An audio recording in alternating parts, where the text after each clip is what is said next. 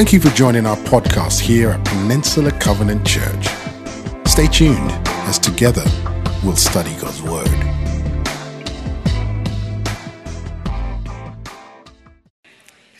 Well, welcome. If you're walking in, we're doing this a little different today. You can see Ian's not here today. Garrett Brown's here. Can we thank Garrett? Garrett and Leanne and the rest of the band will be leading us today. Ian's off today. We gave him a full load over the Christmas season, so we gave him off today. We begin a new series today called Kingdom Come. And I don't know about you, but do you really believe that the kingdom is here and the kingdom is coming? And do you understand that word? And that's what we're hoping for over these next several weeks, especially in the months of January, as we talk about the kingdom coming. And a key aspect of the kingdom coming is worship and what it means to surrender to God. And I believe the more that we worship, the more we surrender to God, the more actually the kingdom comes through us. But that's something we have to wrestle with and believe in and then even choose to do. And if you think about it and you look at the big idea that's going to be on the screen here today, the big idea is prayer surrenders us and ushers in his kingdom. And so today we're going to use this entire gathering as a way of praying. Now for some of you go, oh my, I wish I was watching the football game instead. But no, the good news is we're going to practice today a method of prayer that you may be familiar with or you might not be familiar with. But it's essential to us surrendering to God and bringing the kingdom of God through us. And that prayer method is actually the Lord's Prayer. Raise your hand if you're familiar with the Lord's Prayer. All right? And if you're not, that's okay too. And I grew up, I knew the Lord's Prayer really well, and I could say it really fast. Our Father in heaven, hallowed be thy name, your kingdom come, your will be done on earth as in heaven. Forgive us today our daily bread, and forgive us our trespasses. We forgive those trespass against us. Lead us not into temptation, but deliver us from evil. For yours is the kingdom and the power and the glory of yours forever. Amen. I can rattle that thing off. But that wasn't the intent. Even in the slow, more methodical, rote version of it, the goal is this connection with God. But today, here's what we're desiring, is to not just say it in a rote way, but to lead you through a 6-part method where you stop after each of the 6 parts and you connect with God. And here's my challenge for you for the whole month of January.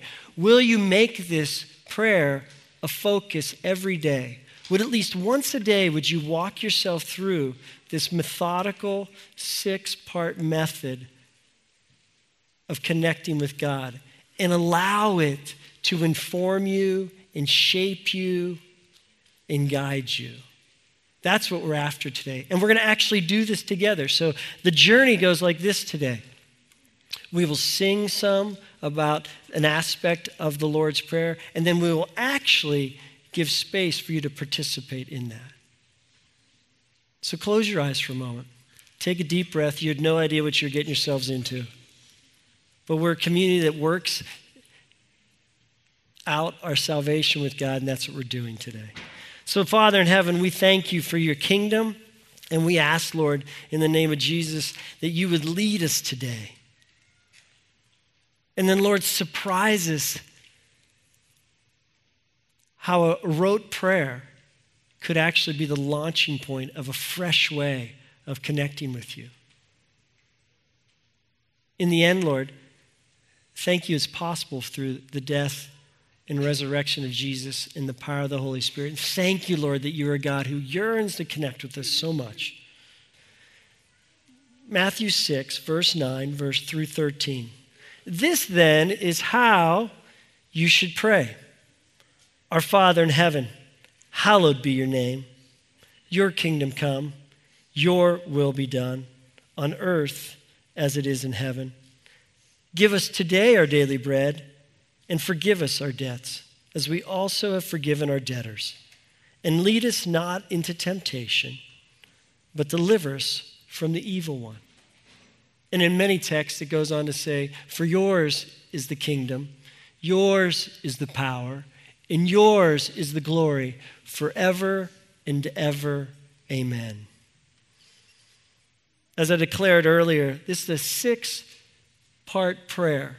It can be said in a rote manner. Today we're using it in a 6-part method to help us connect with God. And what we're challenging you to do is to use this as a prayer focus throughout the month of January. So let's start with part 1. Our Father in heaven, hallowed be your name. This part is about praise. It's all about praise. It's about starting with what we just sang about, this good, good Father. Now we know this. If you didn't have a good Father, when that word Father shows up, it's a stumbling block. And so that's one of the first tripping points in this prayer, is for someone at times to actually come to terms with being able to say Father and have the trust, because the earthly father didn't really reflect the heavenly Father. But when declared, our Father in heaven, hallowed be your name, the intent here is to hallow. But here's what I know. I don't even use the word hallowed. Does anybody use the word hallowed? I can honestly say I don't think I used the word hallowed in all of 2019. But I would love for you to get comfortable with understanding the word hallowed and pondering how you could hallow your Father in heaven. Hallow, this is really this simple. Hallow is a term meaning to revere. It's a term meaning holiness to its highest level. It's this term of honor. I think about my wife's grandfather who passed away many years ago. He was a man I hallowed even though I didn't have the term. When I'd walk into his house, I was a little quieter than I'd usually be. And when I sat at his table, I was always kind of in awe of him. I hallowed him in a certain way. He'd been a decorated war veteran, but he's also this humble, small man who'd flown in, 3 or 4, I believe, wars and had survived. But he's also a craftsman with his hands, and he just had a lot of knowledge and wisdom. And so I hallowed him. And I had things I could say about him. He seems like such a compassionate man, such a wise individual. And I would hallow him my descriptions of him. What are your descriptors that help you most hallow your Father in heaven, your Father in heaven? I was running yesterday, and what I love about this prayer, it's portable. You don't have to be in front of your Bible. And I was working through the 6 parts as I was running. That actually, when I don't have music with me running outside, it's a way of actually passing the time. I don't suffer, I pray instead. The word that came to mind when I was focusing on hallowed was magnificent.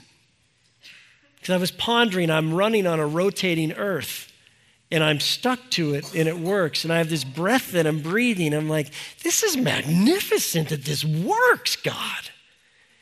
And that's how I hallowed him at that moment. But that takes time, space, and reflection. But you can have it in your car and hallow him. You can have him as you're walking somewhere. You can hallow at any moment. So let's try right now.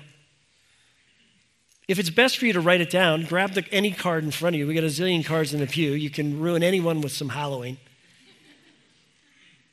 Or just close your eyes and allow the moment to rise up. What are the characteristics? What are the words? Is it mercy? Is it grace? Is it magnificent? You're the Holy One? I don't know what it is, but what are some words? Because then in a moment, I'm going to ask us to call those out. Maybe write this line down. God, I hallow you for you are, remember my answer yesterday? I hallow you for you are. Take a moment, reflect on that, because we're about to call those out.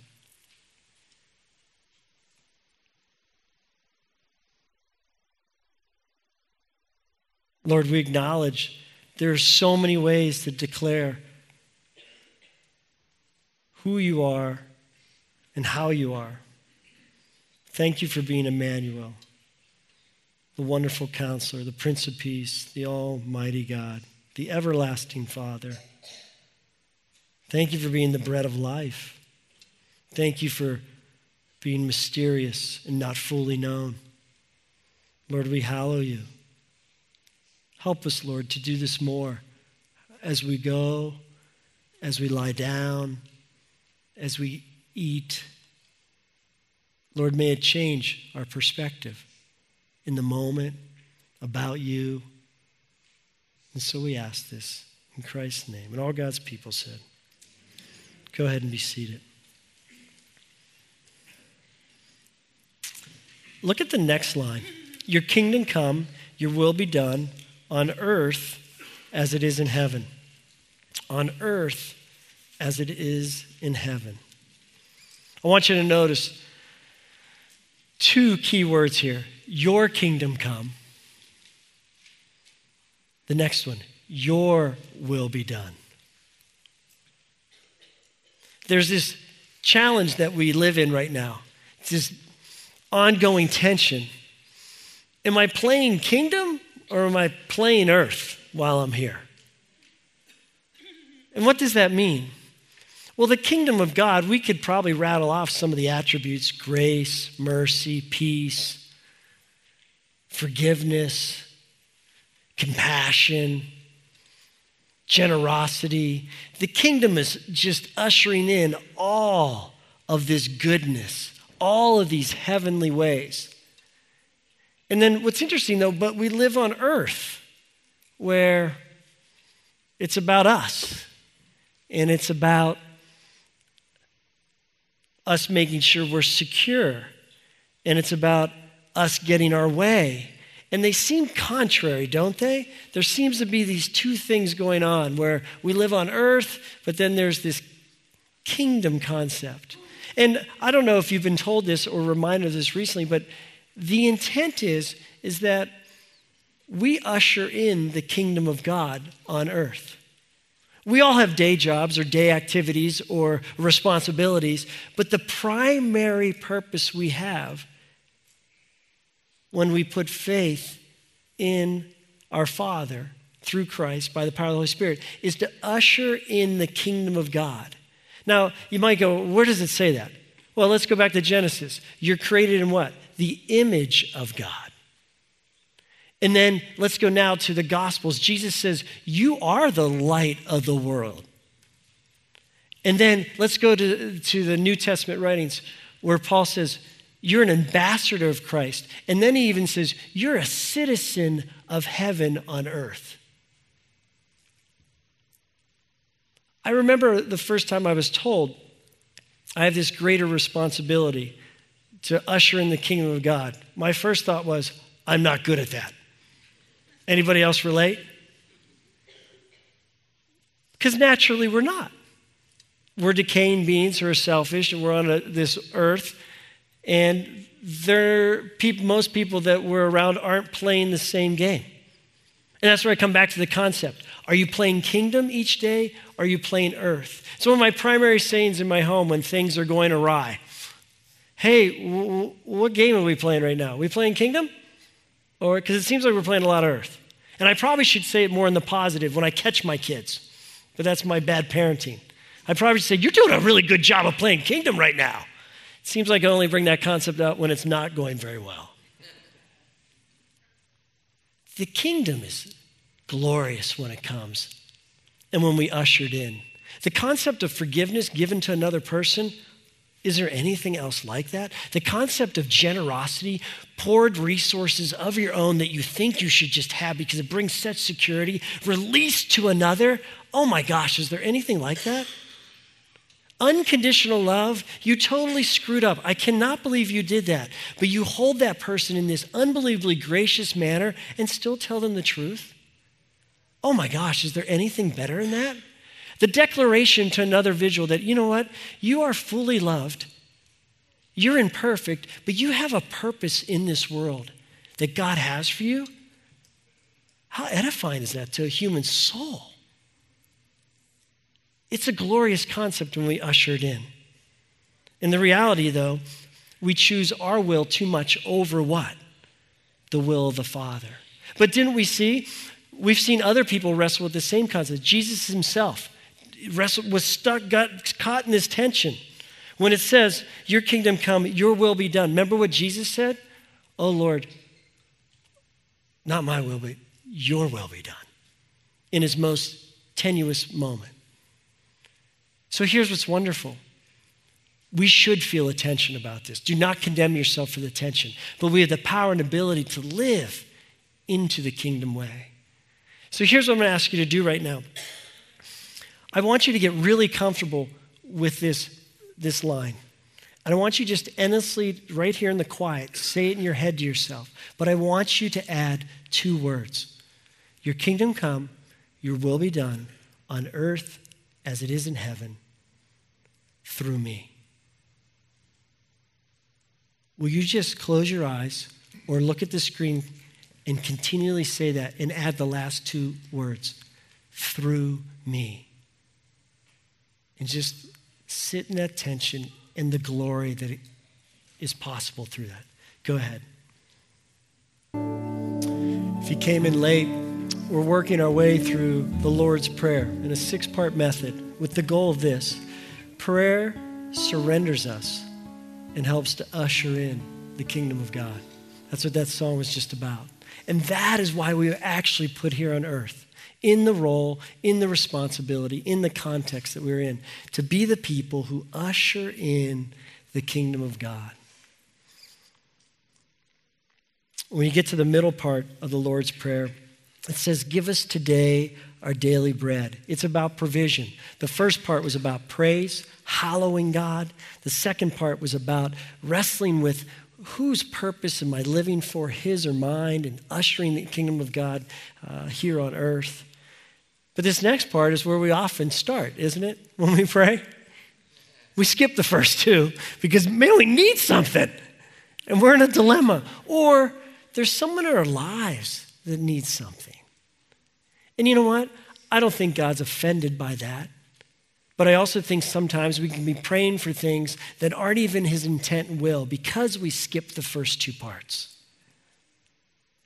Because when we trust him as the sovereign God and praise him, and then we actually confess, oh Lord, what's most important is that your will be done, regardless if she lives or dies, then that probably puts us in the right frame of mind to even ask. Does that make sense?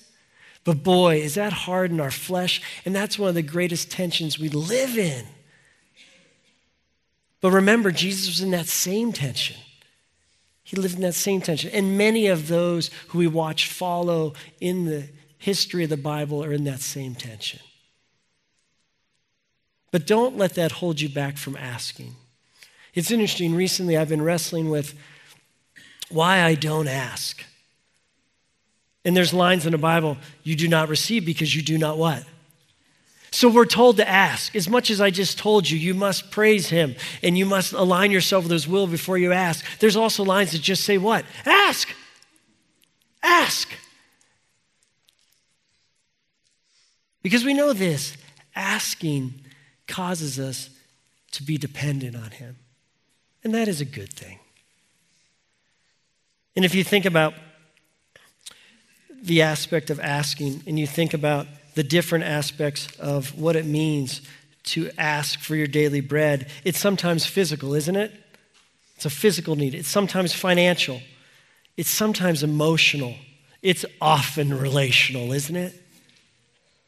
But God is wanting to bring his kingdom through all those aspects, and we probably do need to ask, God, what is it you want me to do when it comes to my finances? What is it you want me to do when it comes to my physical pains and needs? God, what is it with regards to emotion in relationships? And so he wants us to ask because he wants to be the God, the loving Father who meets our needs. Remember, he is the bread of life. In John 6:35, it says, whoever eats of me will never go hungry, nor will they thirst. He wants to satisfy even when maybe we won't be satisfied. So let's ask right now. Would you grab this prayer card? We're going to head to our time of offering. You can hand this in. But what is it you want to ask God for yourself or for another? And let's be bold about that. If you don't want to hand it in and have others pray about it, that's fine. Just hold on to it. But take a moment and ask, God, I'm asking you for, and mark that down. Take a moment, go ahead and do that. I'll ask the ushers to come down in just a moment. But this is your time to ask, to formally ask. Go ahead and do that. He is faithful in more ways than we realize. And then he calls us probably to one of the most challenging things, the concept of forgiveness. Anybody challenged with forgiveness?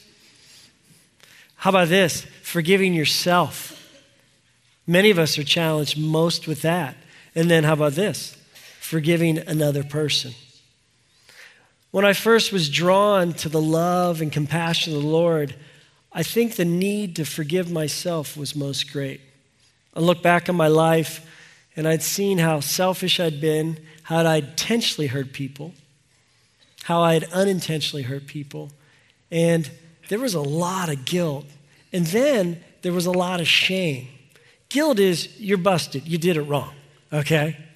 You know, you went over the speed limit, all right? You screamed at them. That's guilt. Shame is when you give yourself a label that I'm that person and I'll never be viewed differently. And I'm locked into that way. That's being trapped.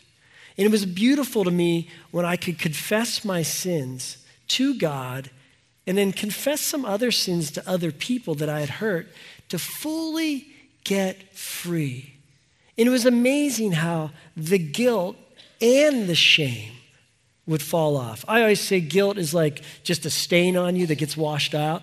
Shame is a label that's put upon you. That, you ever see those bad labels that if you stick them on your clothes and they get wet and then they're still there? That's what shame is. And shame has power to really condemn us. But guilt and shame are freed up because of how we've been forgiven based on the cross. And this line then has such power. And forgive us our debts. So there's this ongoing expectation that we should be confessing our sins, even though actually they are forgiven already because of the work on the cross. Isn't that a bit confusing and mysterious? But we need to, for our own soul, to get rid of the shame and the guilt to continue to confess. And what we know, we are forgiven and God will release us. But the power is released upon us. Like the power of God's love, I'm convinced, is released upon us. It's already there, but we almost receive it again and again and again when we confess. But look at the next line. It's an assumptive clause. I'm not very good at English, and I can declare that. As we also have forgiven our debtors. Do you get what that's saying? Forgive us our debts as we also have forgiven. There's an assumption that we are what? Forgiving people because of what? Because of how much we've been forgiven. But often we stop and we go, but I can't forgive them. We know this, and let's get some things straight about forgiveness. Forgiveness takes time, okay? We're called to forgiveness and we're called to reconcile. To forgive takes one person, you or me. To reconcile takes two. That does not always happen. There's an unwilling party. We should be willing to reconcile, but they're not always willing. So reconciliation does not always happen. So here's what will often happen. We know we're called to forgive, but if the other person's not willing to reconcile, we say like, well, I can't forgive them. No, you can forgive even if they're unwilling to reconcile. And here's where we confuse it more. Trust is the third step. And what happens here is we're called to forgive, we're called to reconcile, but that takes two people. And we're called to trust, but that takes two people. And if the person continues in their unhealthy action towards you, you cannot trust because trust is not something we're called to. Trust is something that's earned. So often as Christians, here's what we'll do. I can't trust them and they never reconcile me, so I can't forgive them. No. You can forgive them even though they've never reconciled with you. And guess what? You can't trust them. And this is where you have to probably put a healthy boundary in place, but you can still forgive them.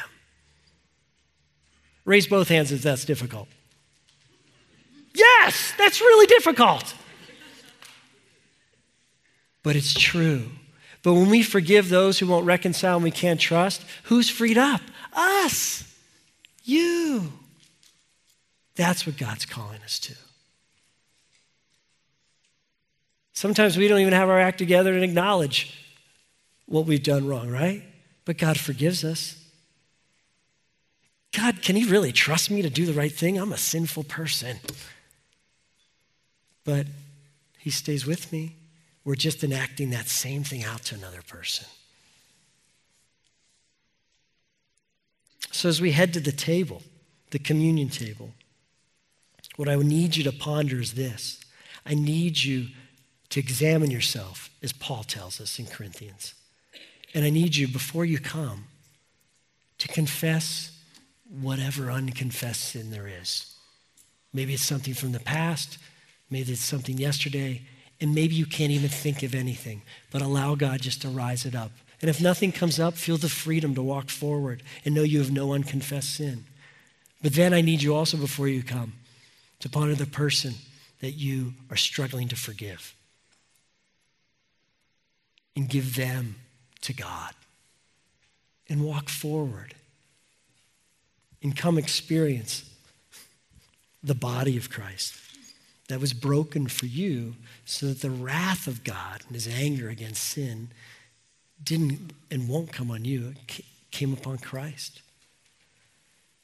And then live under the atoning sacrifice of God's blood, Jesus' blood, that was shed for you. Atoning just means a covering. And that is why he can see you as one he loves. Come and receive that.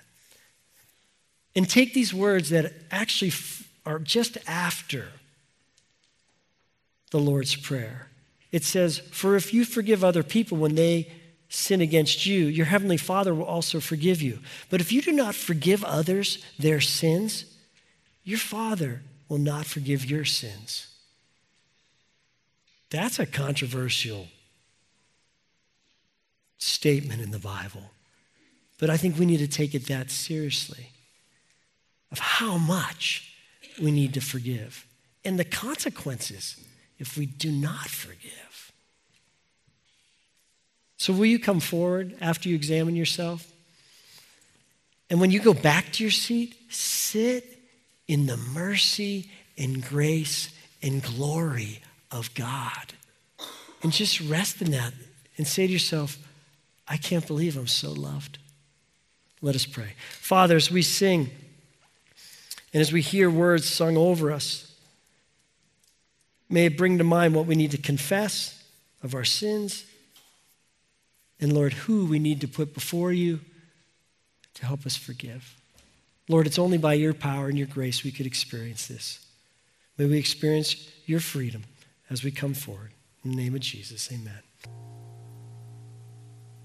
You can see from the text, the final part of the prayer declares this: and lead us not into temptation, but deliver us from the evil one. And lead us not into temptation, but deliver us from the evil one. If it began with praise and then rolled into purpose, and then became about asking God for provision, and then acknowledging the pardon he wants us to receive in our life, it then moves on to this final declaration about protection. We are people who need protection. We are people who easily go astray. Is that not true? At the core of our being, though we're loving, we're also selfish. And we have longings that lead us awry. And we have fears, and we buy into certain lies that lead us to the wrong ways. We're easily tempted people, aren't we? When I work with people and talk through things, there's these 5 S's that I often will talk about that lead us astray, that we kind of get lost in. I'd encourage you to write these down. Sensuality is one of them. Sensuality is one of the S's that leads us astray. There's these snares around sensuality. There's these longings we have, which are actually good. They're given from God, but they lead us astray. and how we think, and then at times actually how we act. Sensuality is one of them. How about another temptation? Substances. Instead of going to the bread of life, we go to bread of your choice. Wine, chocolate, food of any sort. We go to that substance to fill some need we have in us. We're easily tempted by sensuality, easily tempted by substance. Neither are actually bad, but the reality is we're easily drawn to them in the wrong ways.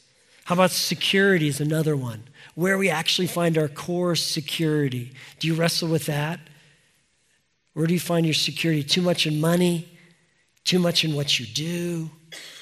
It's tied very closely to the other one of status.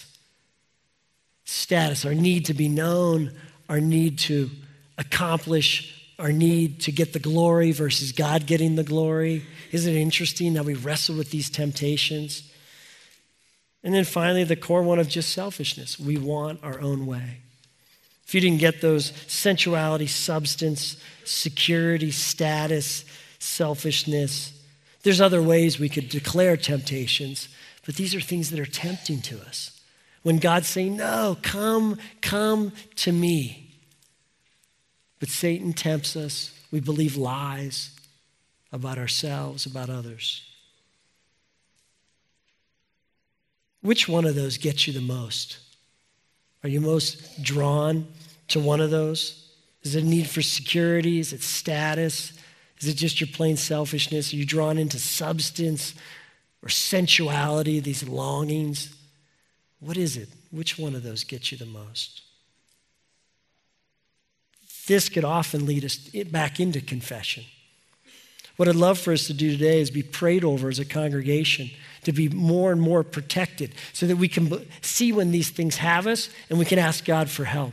So I'm asking Russ and Chris to stand up, and they're just going to pray over us as a body with regards to these issues, and for protection from temptation and to be delivered from these things when they have us. Russ and Chris, would you pray over us? Amen. I want to encourage you with one another, within your families, to talk about what's tempting and to actually pray for one another. Pray over one another for that same protection, for that same deliverance. That's how prayer can be used in such an aggressive way to help bind us and also protect us. In many passages, in many versions of the Bible, this last statement is there. But in many versions of the Bible, this last statement is not there. That statement is this: your kingdom come, for yours is the kingdom and the power and the glory forever. Amen. I want you just to look at that and say that in your own head right now, not out loud. Just look at that and declare that. This really is the all-in statement. This is declaring, yes, yes, God, yes. This is your kingdom. And you want to bring your kingdom from heaven to earth. Yes, Lord, I want to be a part of that. And yes, Lord, I can do this in your power because your power is greater than any power. And finally, in the end, God, when your kingdom comes through me, through your power, God, I want you to receive the glory. Because I was put on this earth not to receive the glory for myself, but actually for you to receive the glory. Because I was made in your image. I'm a citizen of heaven. I'm the light of the world. That's why I was put here, God. So this is just redeclaring, your kingdom is better. Your power is mighty, can help me do this. And in the end, God, this is for your glory. Mark down this line so you have it for future reference. Psalm 115:1. It's a very humbling line because I like to live the other way. The line says this in Psalm 115:1, not to us, O Lord, not to us. It actually says that twice. Not to us, O Lord, not to us. But to your name be the glory because of your great love and faithfulness. Not to us, O Lord, not to us. But to your name be the glory because of your great love and faithfulness. That's the intent of life. It's easily forgotten. But a prayer like this, working it on a regular daily basis can help us shift and live in a totally different way and with a different perspective. So what I'd love for us to do, I'd love for us to stand. And if you stand right now, I'd love for us to declare this last line before we sing our final song, Living Hope. So make sure you read that line through, get comfortable with it. We got to say it with some oomph and meaning, all right? Now, if you're not really believing it and you're new to us and you're like, holy cow, this guy's really pushing it today, all right? It's okay. Stay silent because we want to live in an authentic way also as we're trying to do this. But if you're willing, on the count of 3, let's declare this together. Ready? 1, 2, 3. For yours is the kingdom and the power and the glory forever. Amen. Here's the decision you got to make today. There are 4 full work weeks between now and January 31st. The question is this. Each day, will you arise and at one moment during the day, integrate this prayer into your life, where you pause and you work through the 6 aspects of it and you dialogue with God. I'm not going to ask you to raise a hand, but I want you to raise it in your heart. Are you in? And if you are in, here's what I would ask you to do. Email me and let me know how it's going. And here's what's so great. In the days between now and the 31st of January, if you did it half of those days, would that be more connection for you? If you did it a quarter of those days, would be more connection with you. But what if you did it daily, knowing that it's portable, it can be done anywhere, it can be done formally on paper. There's flexibility. Remember, prayer surrenders us, and it ushers in the kingdom of God. That's what we've been called to wherever we are. It's a mystery, and it's magnificent. So let us pause and pray. Father, we ask that you would help us go today and be your people. Lord, thanks that you're a moment away. Thanks that our breath is our greatest reminder of you. Thank you, God, that you've made us each uniquely in your image and put us in a specific context. Lord, may we never lose the living hope that we believe in. And may we hold it graciously amongst all those we're around. So, Father, go before us, lead us. And all God's people said. Thank you for tuning in to our message podcast here at Peninsula Covenant Church. We would love the opportunity to connect with you more. We are located in Redwood City, California, and you can find us online at wearepcc.com. You can also find us on Facebook, Instagram, and Twitter by simply searching for We Are PCC.